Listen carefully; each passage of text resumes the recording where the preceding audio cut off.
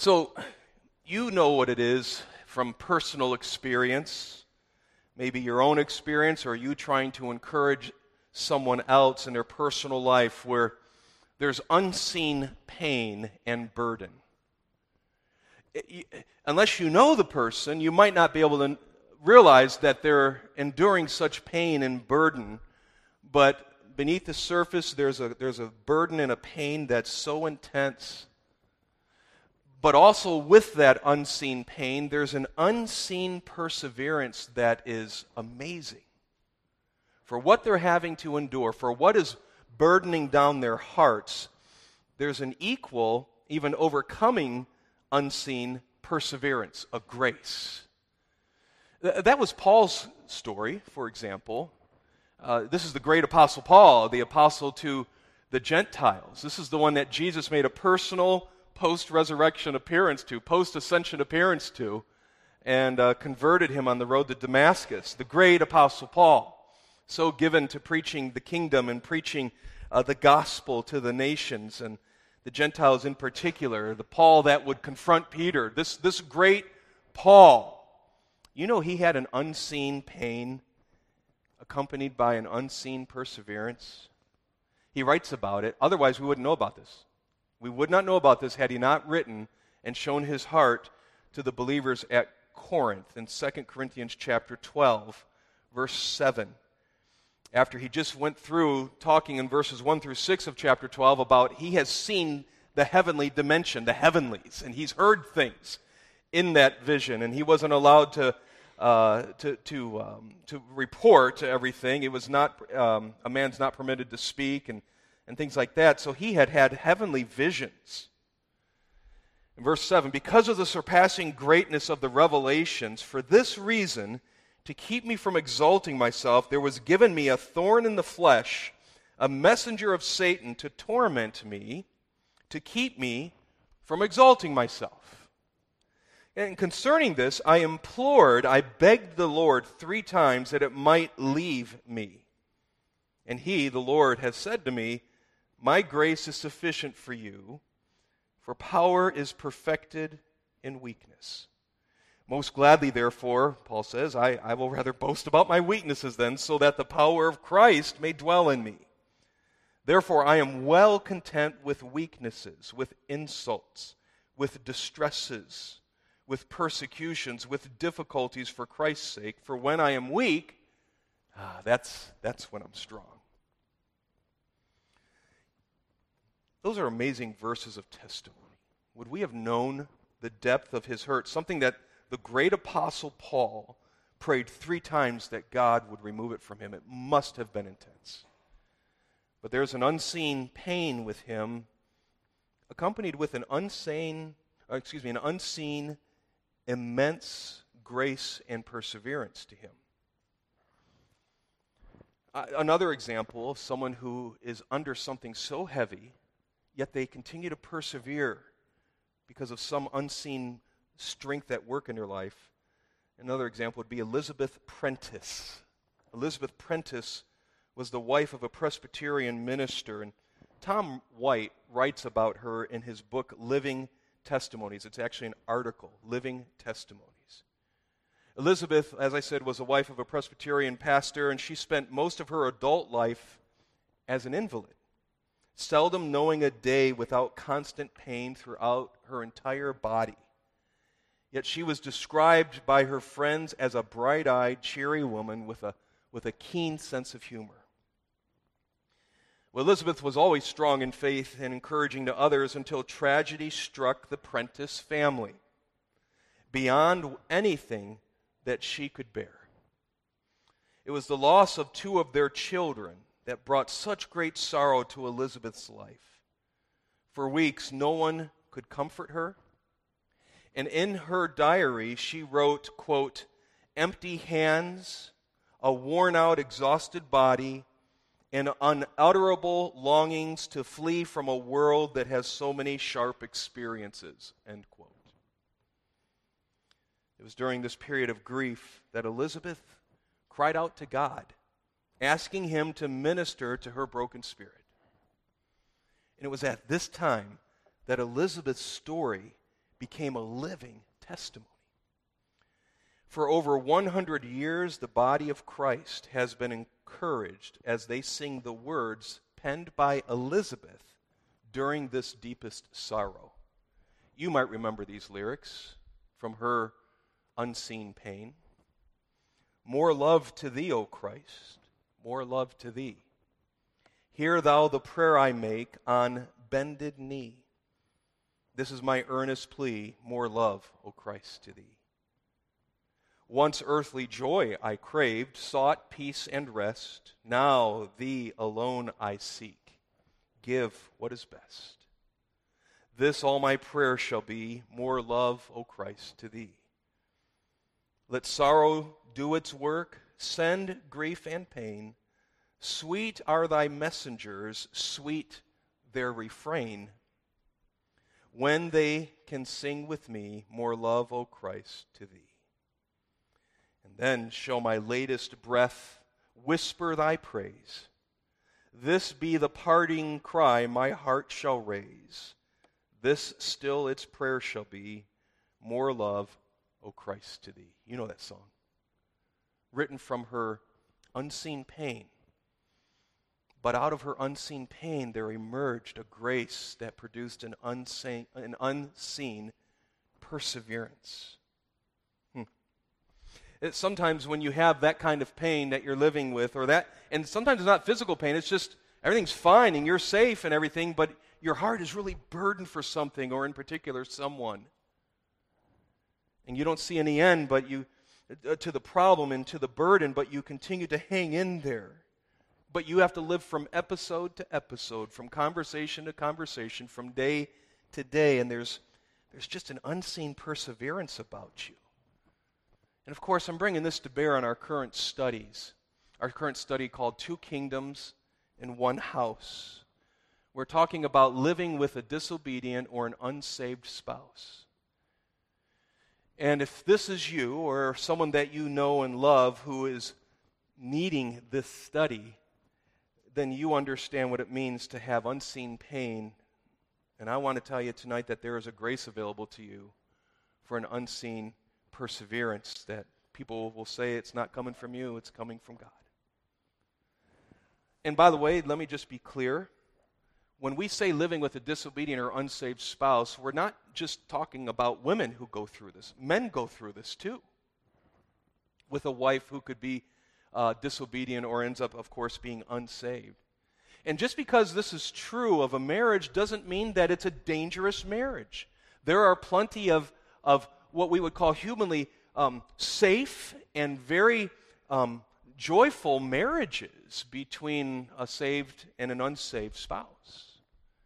And even in some cases where there's a disobedient spouse, it doesn't mean it's a dangerous place. It's just they're making decisions that are saddening the heart of the obedient spouse.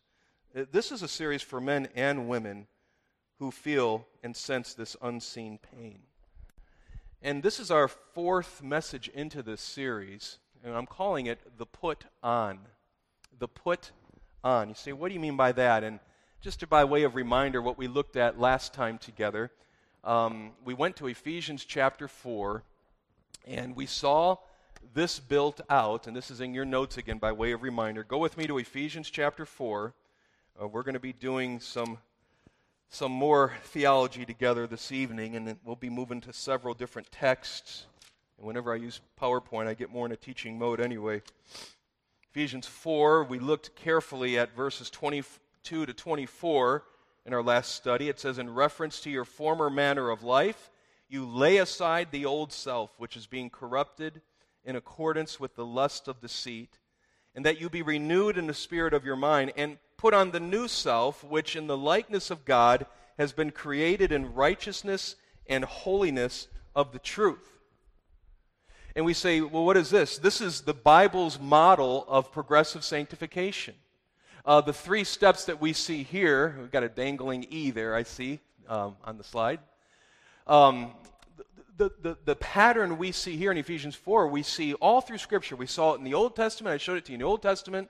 And I showed it to you in the New Testament in several different places from several different authors in the New Testament. It's always the same process of change. It starts. It involves these three components of repentance, renewing, and replacing. We saw in verse 22 of Ephesians 4 the put off, or we call it the repent. And this is where you and I accept full responsibility for sinful behavior in our lives, something that resembles more a life lived without Christ and His resources, our pre-saved life. It resembles more of that, and we have to repent for it, repent over it, and confess it. And then we saw in verse 23, it says, be renewed in the spirit of your mind. We call the second component, renew, or if you want to stay with the put off thing, renew is put in.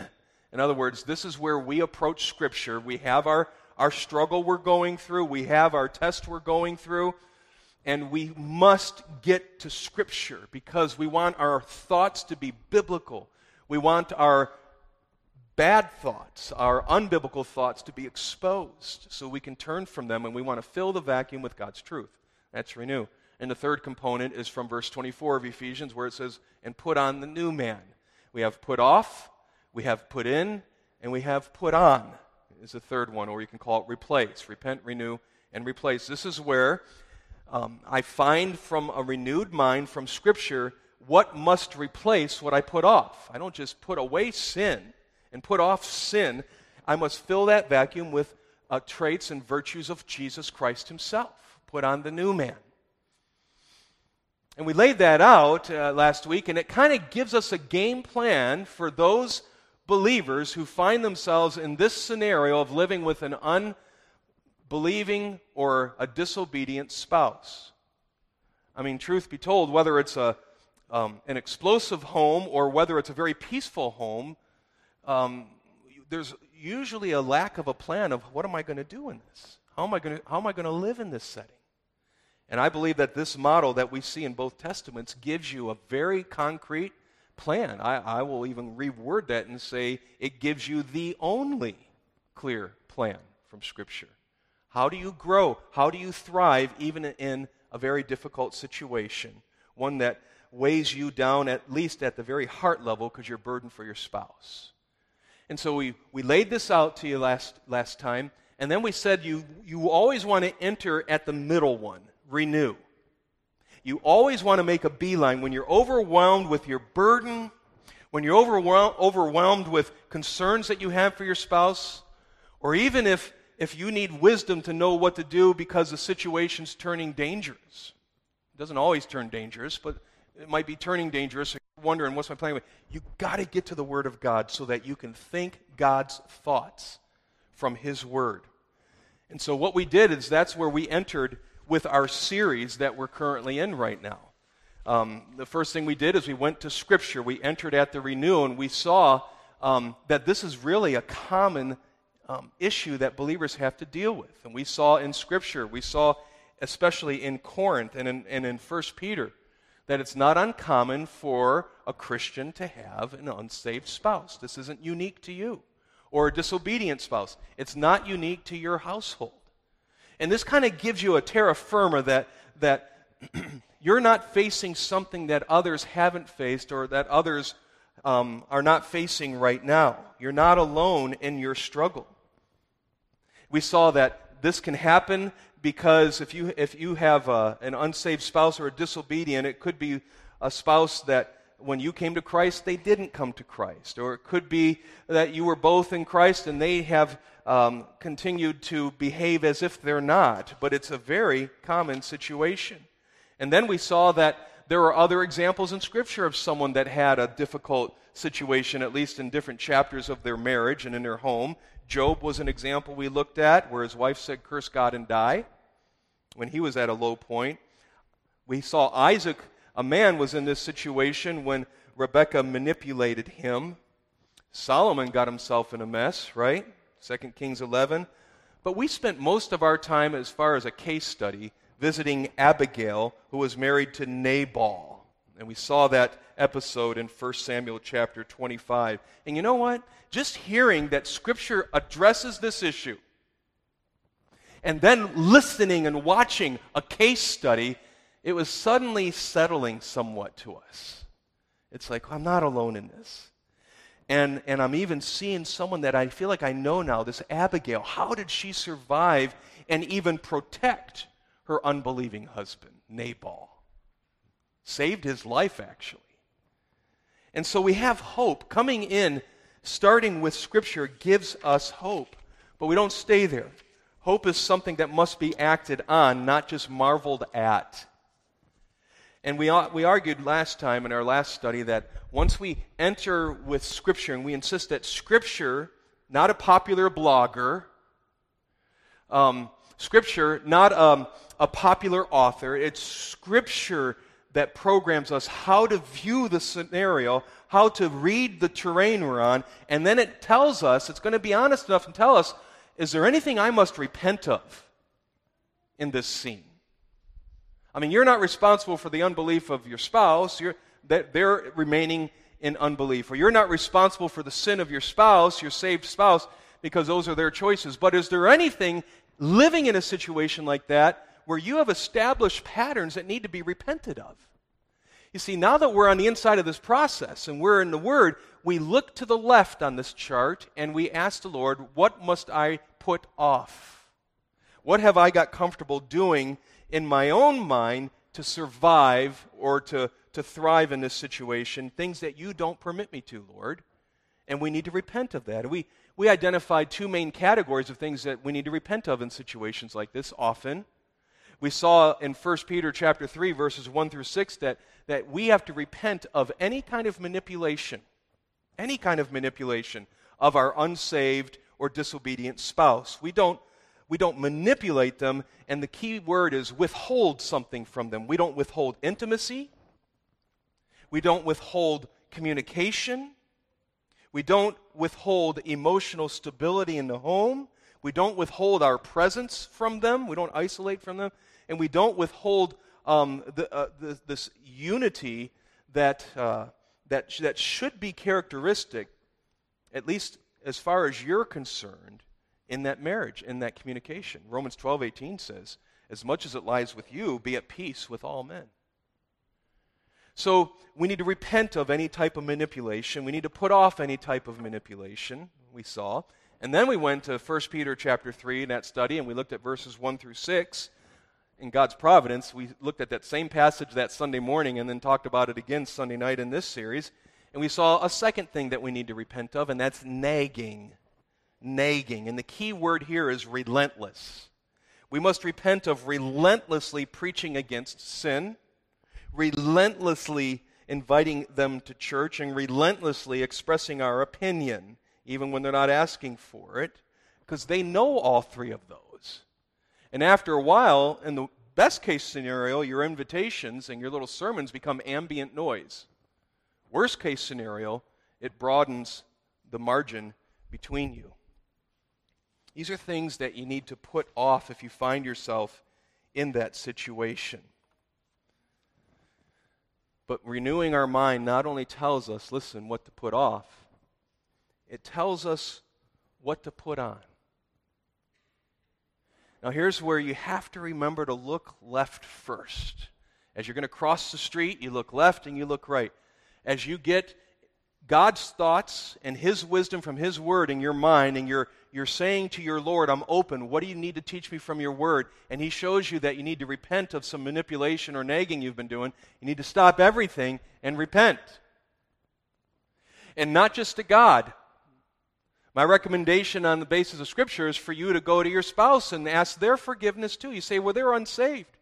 They're disobedient. And they just maybe need to see your humility, because they need to see that you're aware that you've been doing what God says not to do in a situation like that. There needs to be repentance. You say, what do we do? What do we do after that? After that, and along and concurrent with it, we need to also put on. We need to replace. In other words, there may be some things that we haven't been doing in our life, in that setting, in that home, that needs to be started by God's grace. There's a put off, and tonight I want to talk to you about the put on. And here's where I want to go right to the list that's in your notes, okay?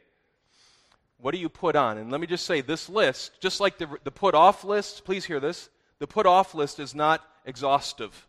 I gave you two main categories. But you may be reading Scripture and the Holy Spirit of God says, yeah, this one too and this one too. I'm just getting you started with the put off. And it's the same with the put on. I want to get you started, but there's more that you could put on than what I'm going to recommend to you, though I am going to recommend a lot to you tonight. See, what do you need to put on? First of all, you need to choose to make God your refuge. Now, you may say, Jim, you have an amazing grasp of the obvious. Of course, that must be the first thing you do. We expect you to say something God-ish. And we've got to run to God. And we expect that. But the problem is we look at that, and too often that is merely a cliche. But understand when I say this to you, it's a warning that you're not running to something or someone else. Again, I've mentioned this to you before. Jim Berg has told us for years, he says, who is your Messiah? And everyone, the right answer is, well, that's Jesus. And he says, let me just tell you this.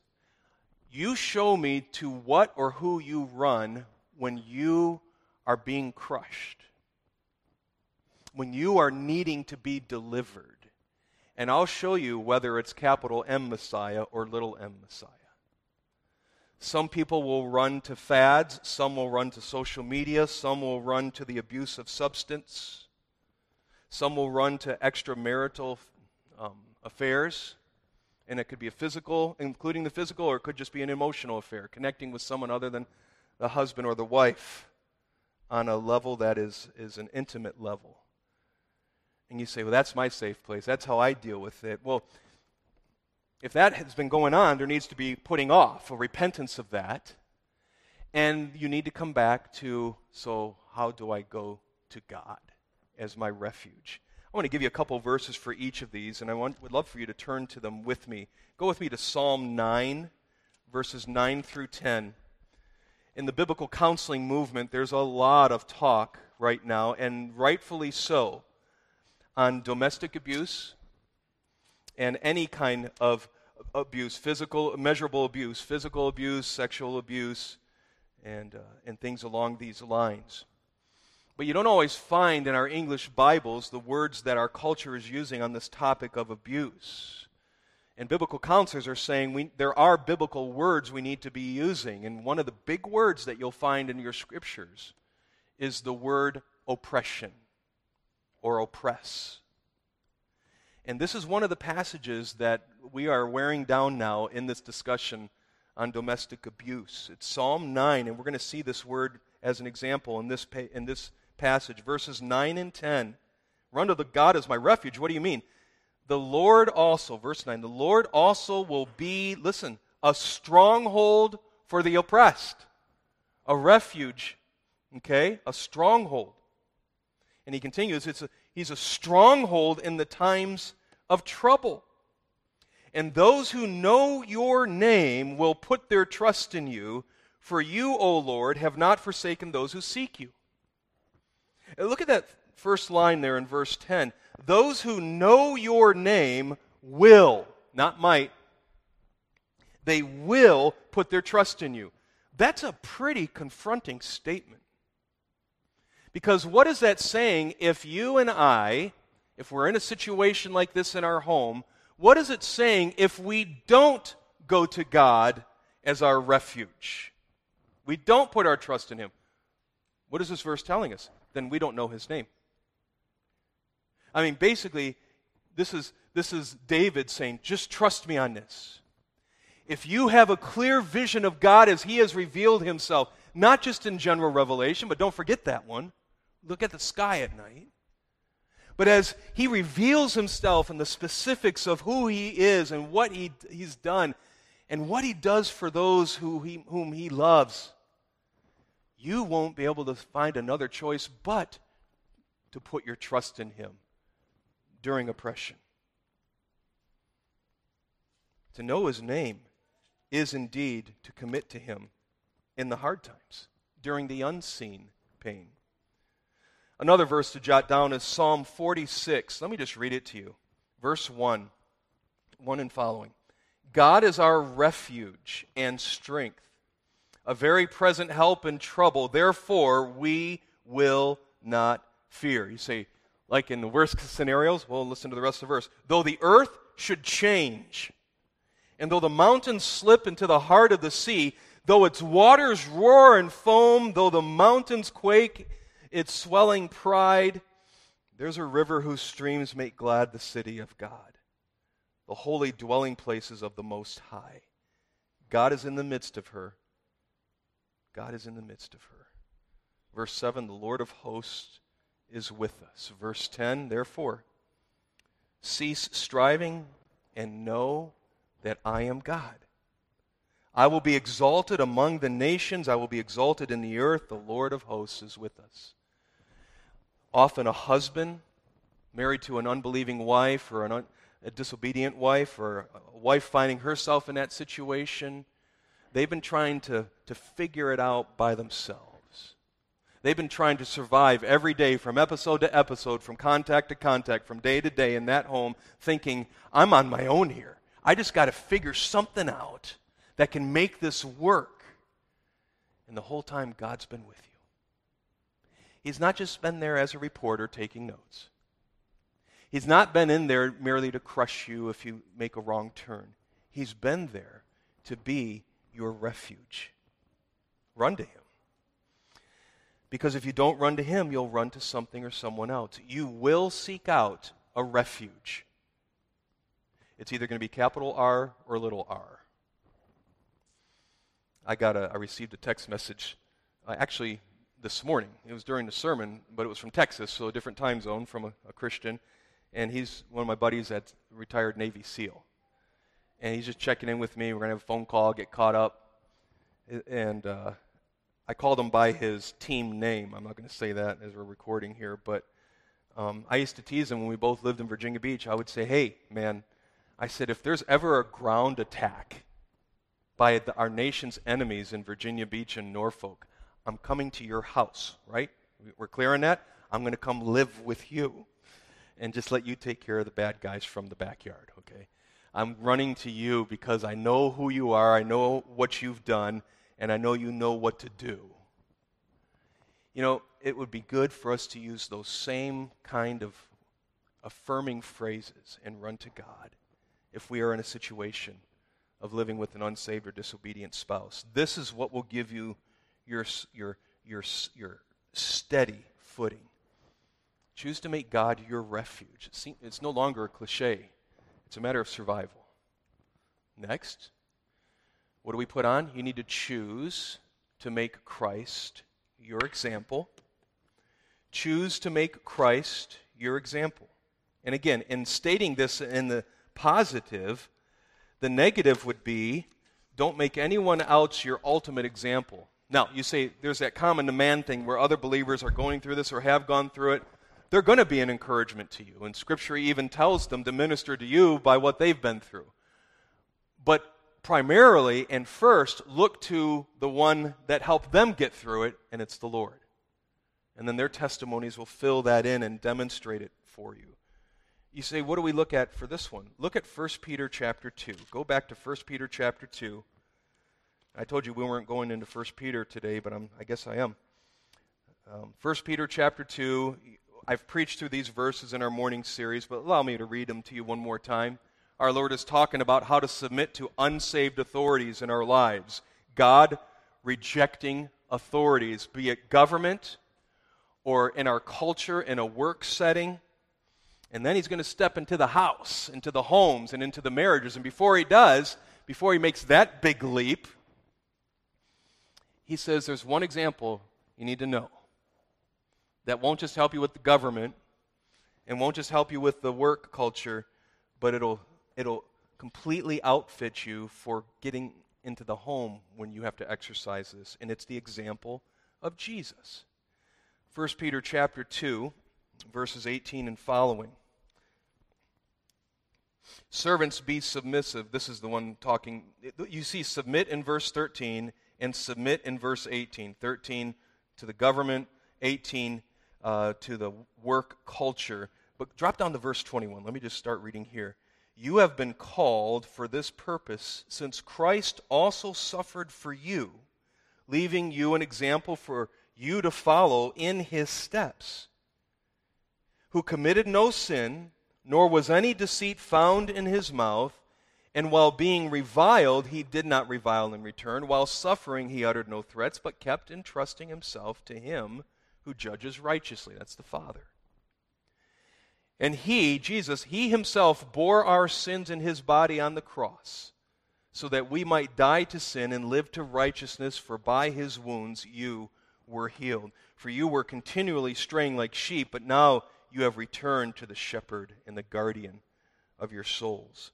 He says, look to Jesus. And then from there he goes into chapter 3, verse 1, and he says, yes, even in the home. Even in the home.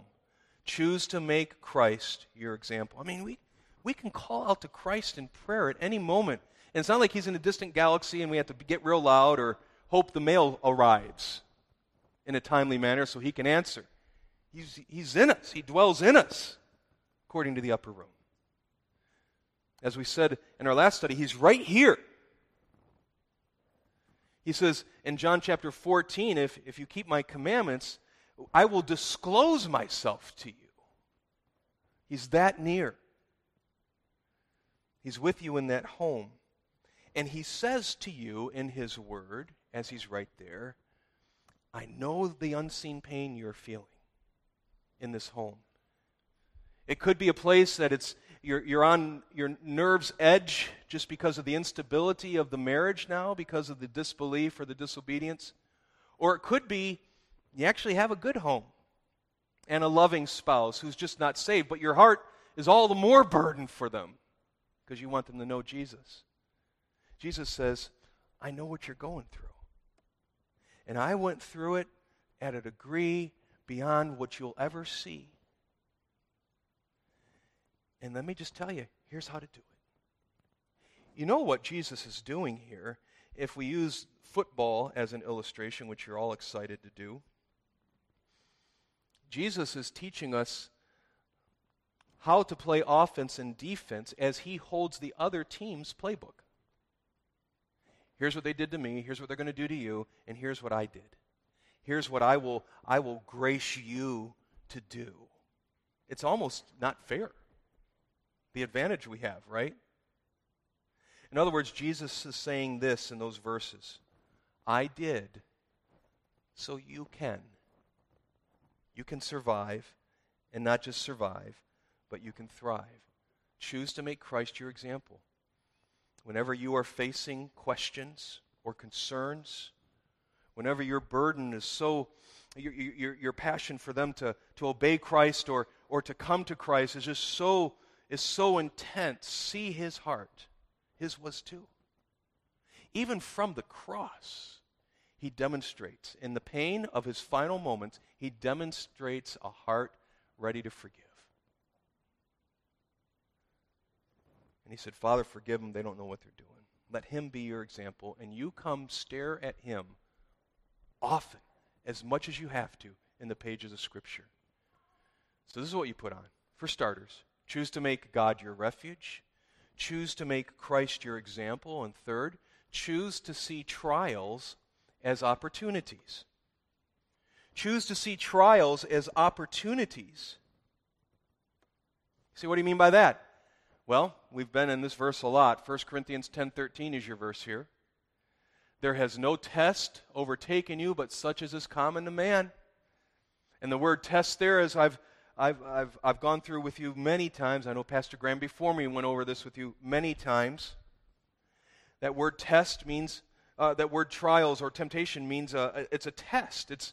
It's something that happens on the outside of me to see what comes from within me in response. And you say, what? I'm supposed to see bad things like having an unbelieving or disobeying spouse as an opportunity, right? You might be finding yourself asking that question. Trials equal opportunities? And it's here. I want to remind you of a series that is available on Sermon Audio that I did about 2 years ago called Christ-like Responsibilities. And I gave you key questions to ask whenever you are in a test. And I believe that asking these questions will indeed show you that the test that you're living in a marriage where there's disobedience or disbelief, is an opportunity for you at every level. See, what do you mean? I'm just going to remind you of what we went through in that series, and you can listen to it at a later time. Always surrender your anxieties. What worries do you have to surrender? We looked at 1 Peter chapter 5, verses 6 through 7 for this one. Remember? We also looked at Philippians chapter 4, verses 5 through 7. Since I'm in 1 Peter, I'm going to read verses 6 and 7. It says, "Humble yourselves under the mighty hand of God, that he may exalt you at the proper time." Verse 6 is about pride and humility, right? And then we get to verse 7, and we think sometimes that Peter's changing topics. It says, "Casting all your anxiety," or casting all his worries on him because he cares for you. You're like, okay, in verse 6 he's doing the pride and humility thing, and in verse 7 he's changing the topic now to worry and anxiety, right? Wrong. He's still on point. It's actually a theme he started back at verse 1, and he's riding this thing all the way down to verse 7. This whole section is about humility, and we saw when we studied this one that in God's eyes, he sees us being unwilling to give our anxieties to him as an act of pride. You see, what does God do when he sees pride? He resists the proud but gives grace to the humble. That's the end of verse 5. That's what he does.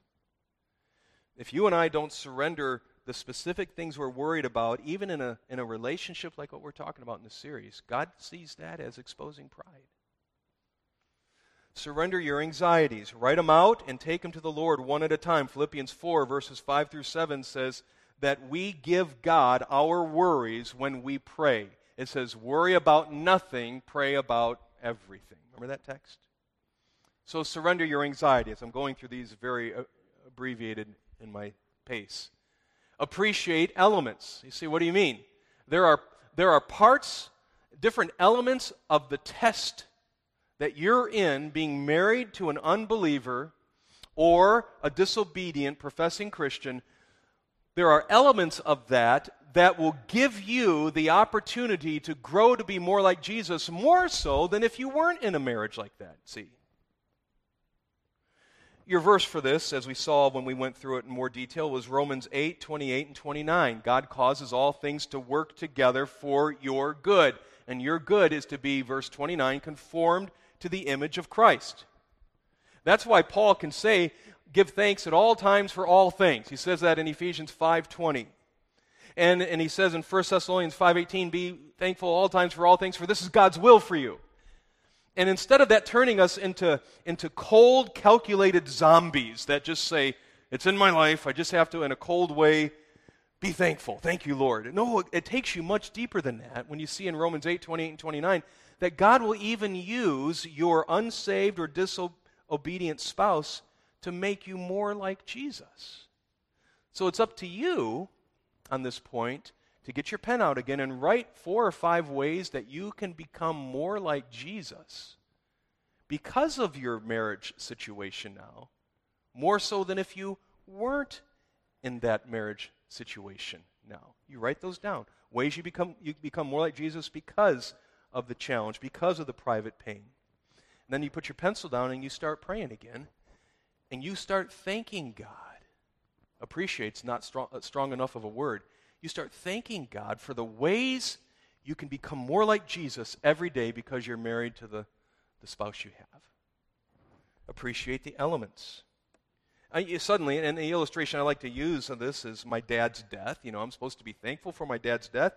I'm not called to be thankful for his death in a cold way, but there were some unique opportunities I had in leading my family through that at 25 years old that allowed me to grow more like Christ than if I didn't have to go through that. I'm thanking God for those ways that I can become more like Jesus.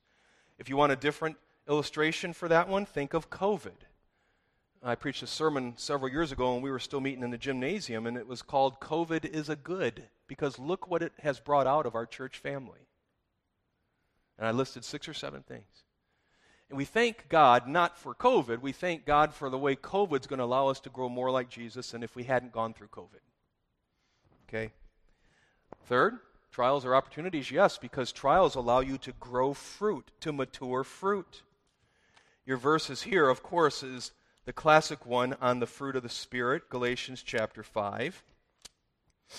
Listen to verses 22 and 23. The fruit of the Spirit is love, joy, peace, patience, kindness, goodness, faithfulness, gentleness, self-control. Against such things there is no law. And I'd just like to remind you that not one aspect of that fruit of the Spirit can come to maturity outside of not just trials in general, but trials involving people in particular. Every last one of those. And it sounds like, just maybe, that your difficult, challenging marriage is rich, dark, and deep soil that will take on the roots well of what you plant there and bear for the fruit of the Spirit of love, joy, peace, patience, etc. What else? Take blame. That's just another way of saying confess sin that you're aware of. Don't confess sin that's not yours. But if you have been sinning against your spouse because of their unbelief or disobedience, you need to confess that to the Lord as sin and to them and ask their forgiveness. Psalm 19, 12 through 14 is a good reminder for that, as is 1 John 1, 9. If we confess our sins, He's faithful and just to forgive us our sins, to cleanse us from all unrighteousness. Next, claim promises. Claim promises. You say, what do you mean? I'm thinking here of Romans 15, verse 4, just as a reminder. 15:4 says, whatever was written in earlier times, and Paul's referring to Old Testament, was written for our instruction so that through perseverance and the encouragement of the Scriptures, we might have hope. There are promises, there are general principles in Scripture that require us to open our Word, our copy of Scripture, and look for what does God expect, what does God provide people like me in situations in marriages like this with an unbelieving or disobedient spouse. And we've already explained the Bible has much to say about your situation. Claim those promises in prayer. And then obey commands. Jesus said in John 14:15, if you love me, keep my commands. And so what does the Bible say that I am to do when I'm in a situation like this? You know what this means, though. Whenever the word command shows up, and Jerry Bridges is great in his book, The Joy of Fearing God, in pointing out this. He says, anytime I see command, I have to have the right motivation for obeying a command. And there's only one right motivation, and that's the fear of the Lord, which brings joy. You know what that means? That means obeying Jesus, even in the most difficult of situations, is an act of worship. And the harder the marriage, the more difficult or intense the burden for your unsaved or disobeying spouse, then the greater the expression of love to Jesus. Now, I've just flown through those, and I took a lot of time to preach through those. And if you go to the Sermon Audio website and look for our church page on that and look for the series, Christ-like Responsibility, I developed those way much more there. So trials are opportunities. God wastes no trial, no test in your life, including being married to an unsaved or disobedient spouse. But I must keep moving. What else do we put on? Choose to saturate your words with grace. Choose to saturate your words with grace in that marriage. Your key verse here, or your text, will be Ephesians 4, 29 to 32.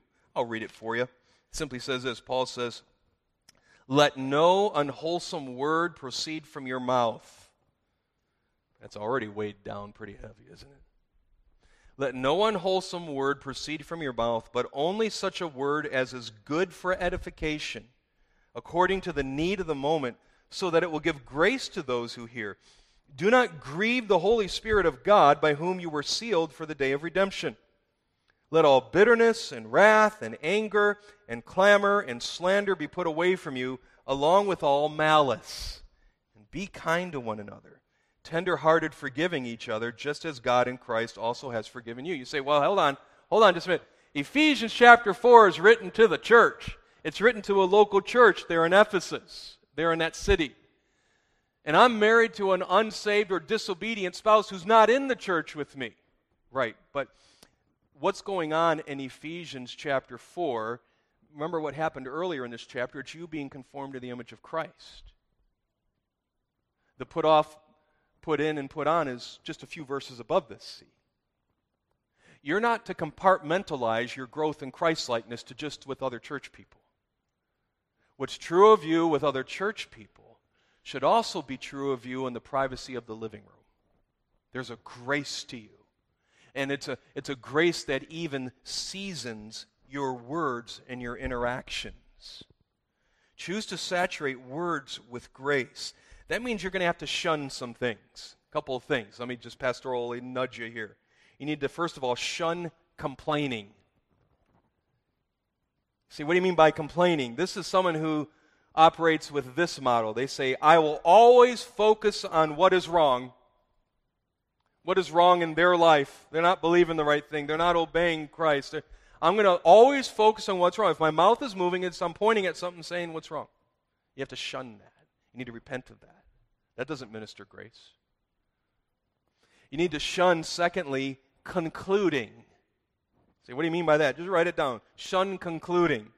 And here's what this person says. They would say something like this. I will always get the last word. The last opinion bouncing off these walls will be mine, or the last protest in this text message will be me. You need to shun that. You need to repent of that. That doesn't minister grace. That's a competition. And thirdly, you need to shun correcting.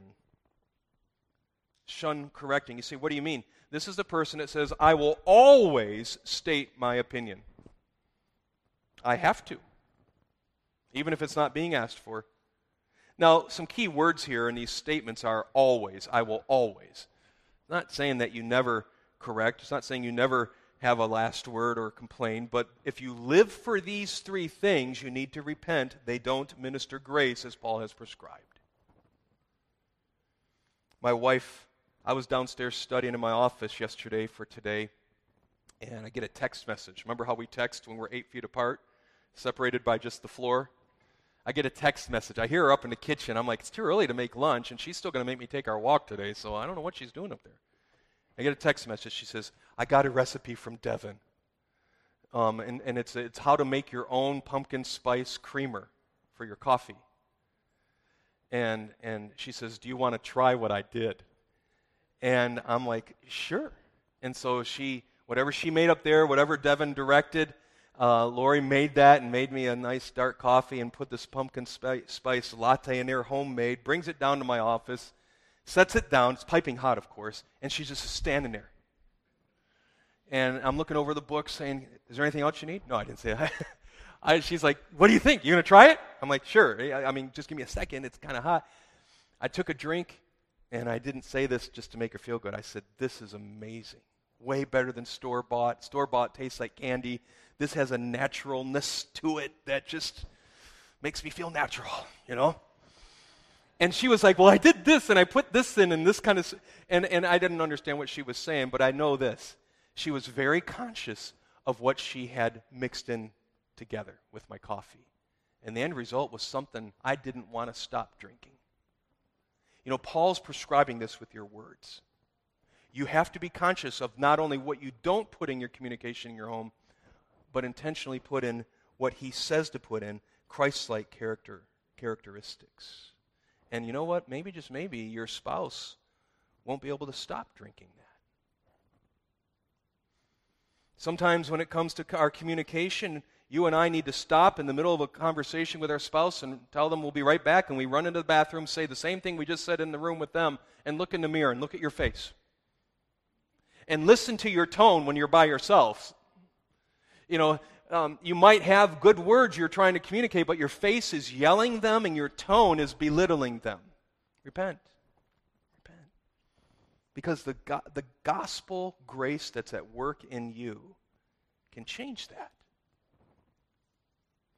What else do you put on? Just two more. Choose to seek wisdom from counselors. I'm going to give you three passages here just to write down, and I'll read them to you. Proverbs 11:14. You know every one of these passages. You've heard sermons on them. Proverbs 11:14. Where there is no guidance, the people fall, but in an abundance of counselors, there's victory. Also jot down Proverbs 15:22. Without consultation, plans are frustrated, but with many counselors, they succeed. Let me give you just one more. There could be many more, but just one more. Proverbs 24, verse 6. For by wise guidance you will wage war, and in abundance of counselors there's victory. So I encourage you to obey Scripture and find people and give them permission to speak into your life. Give them permission to ask the hard questions. I was having the joy this morning of discipling a man during Sunday school in my office, and we're going through a book together. And I said to him, I was asking him questions about the chapter we were reading, and I said, hey, man, any question I ask you, I'm expecting you to turn it right back on me, man. I mean, this isn't just me and going for you. You're supposed to be helping me. Invite counselors in and give them permission to speak the true truth to you. You say, what kind of counselors? I'll make some suggestions, just four. I encourage you to ask pastors. Ephesians 4:11 through 16 says, we are here to equip you for ministry, to move you forward in your understanding of Scripture. Number two, ask other godly spouses. Titus 2:1 through 6. Younger women, you should be talking to older women. Younger men, if this is your story, you're married to an unbeliever or disobedient wife, then you need to go to older men, especially those who perhaps have gone through a difficult situation in their own life in marriage. And that's the third one. You have pastors, you have godly spouses, but then similar spouses. 1 Corinthians 10:13, those who have had the same experience. But here's another one more I want to nudge you towards as far as counselors, and it's biblical authors. And I'm not talking about Matthew, Mark, Luke, John. I'm talking about people that are gifted by the Holy Spirit to exhort, to take Scripture, interpret Scripture, and God's just given them a wonderful insight of how to recommend implications and applications of Scripture. What does this mean? It's not just to marvel at a doctrine, but to take that doctrine home and give it legs in your marriage. And if you're struggling with a difficult marriage or a challenging one, it might not be an explosive one, but your heart's burdened because of disobedience or unbelief, I'm going to give you some names just to be familiar with. And you don't have to get them all down. They'll be recorded on this. But Martha Peace, Elizabeth Elliot, Barbara and Kent Hughes, Jim Berg, Jerry Bridges, Jay Adams, Lou Priolo, Stuart Scott, Tim Keller, Dave Ramsey. Yeah, he probably will help with the finance. Dave Harvey, Gary and Betsy Ricucci, Kimberly Wagner, who wrote just a powerful book my wife really appreciates called Fierce Woman. Jim and Carolyn Neuheiser write large books and small books, and they're on the right page when it comes to dealing with domestic strife. Jim and Carolyn Neuheiser. And I would just commend to you a help booklet series put out by Shepherd's Press. They're called Lifeline Mini Books, and there's many in that series that deal with marital challenges, including what we're talking about. They've had one even written on this very topic to wives. That one's, the author has moved on, and we need that one to be rewritten, but you can probably still find copies of it at some point. Well, our time's gone. We got one more put on, and this is just to get you started. Choose to follow Scripture regarding confrontation. You say, what do you mean about that? I'm talking that if your spouse is a professing Christian and part of a church, part of your local church, prayerfully consider what Scripture has to say about the proper way and the improper way of confronting. You have some key passages here. Galatians 6:1. If someone's overtaken in a fault, you who are spiritual, that means you're walking in the Spirit, you go to them in a spirit of meekness, not lecturing, considering yourself, that you might not, because you could be tempted. Another passage is Matthew 18, verses 15 to 17, which I'm preaching on next Sunday morning. And then there's 1 Thessalonians 5:14. It says, admonish the unruly, encourage the faint-hearted, and help the weak.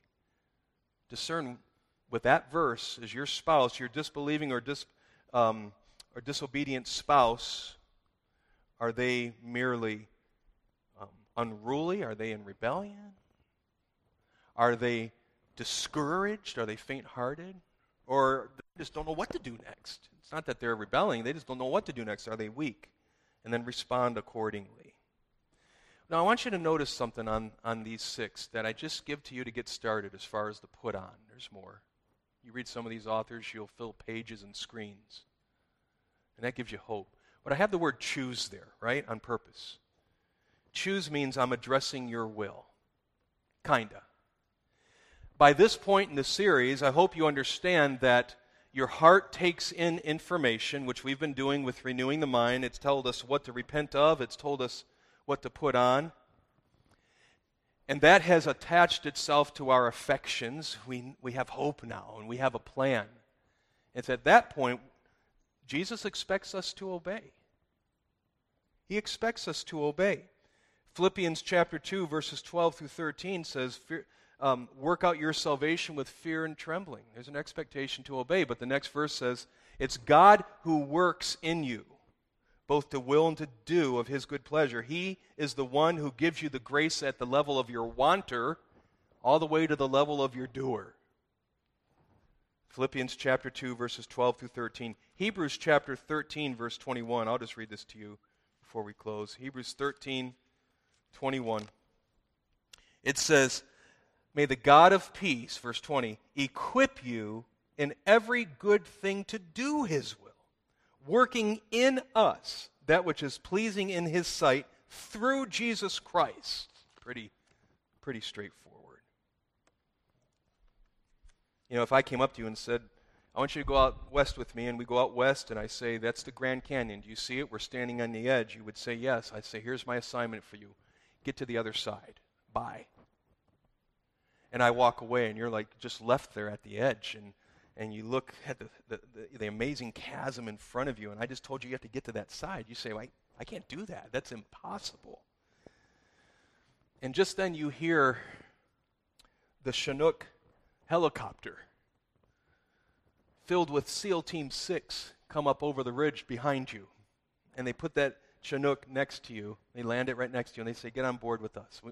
You say, why? Because we're going to take it to the other side. You have to get on the helicopter. Let's go. Suddenly, what was impossible is overwhelmingly possible. That's the way it is with God's grace. You must obey, and His grace is operative in your obedience. So yeah, some of you know what it means to have unseen pain, either being on nerve's end because of a tense home and marriage, because of a disobedient or unsaved spouse. Or it might be a very good home, a very pleasant home, but your heart is burdened because of their eternal crisis.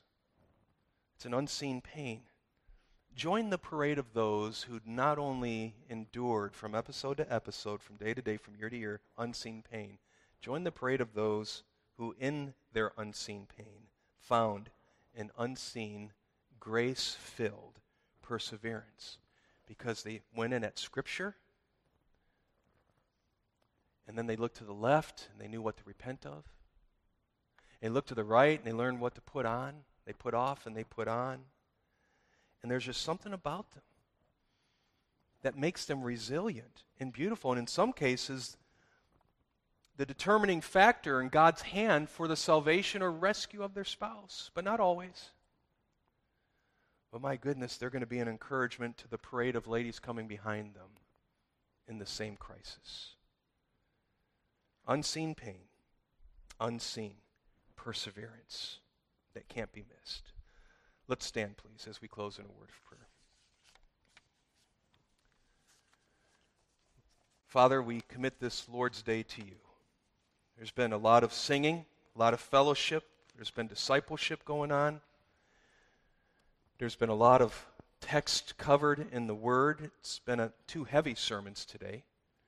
But I pray your Spirit will take the beauty and the urgency of your truth and help it to walk with us through the rest of today. Keep it in the front of our mind as we press through the coming days and the coming weeks.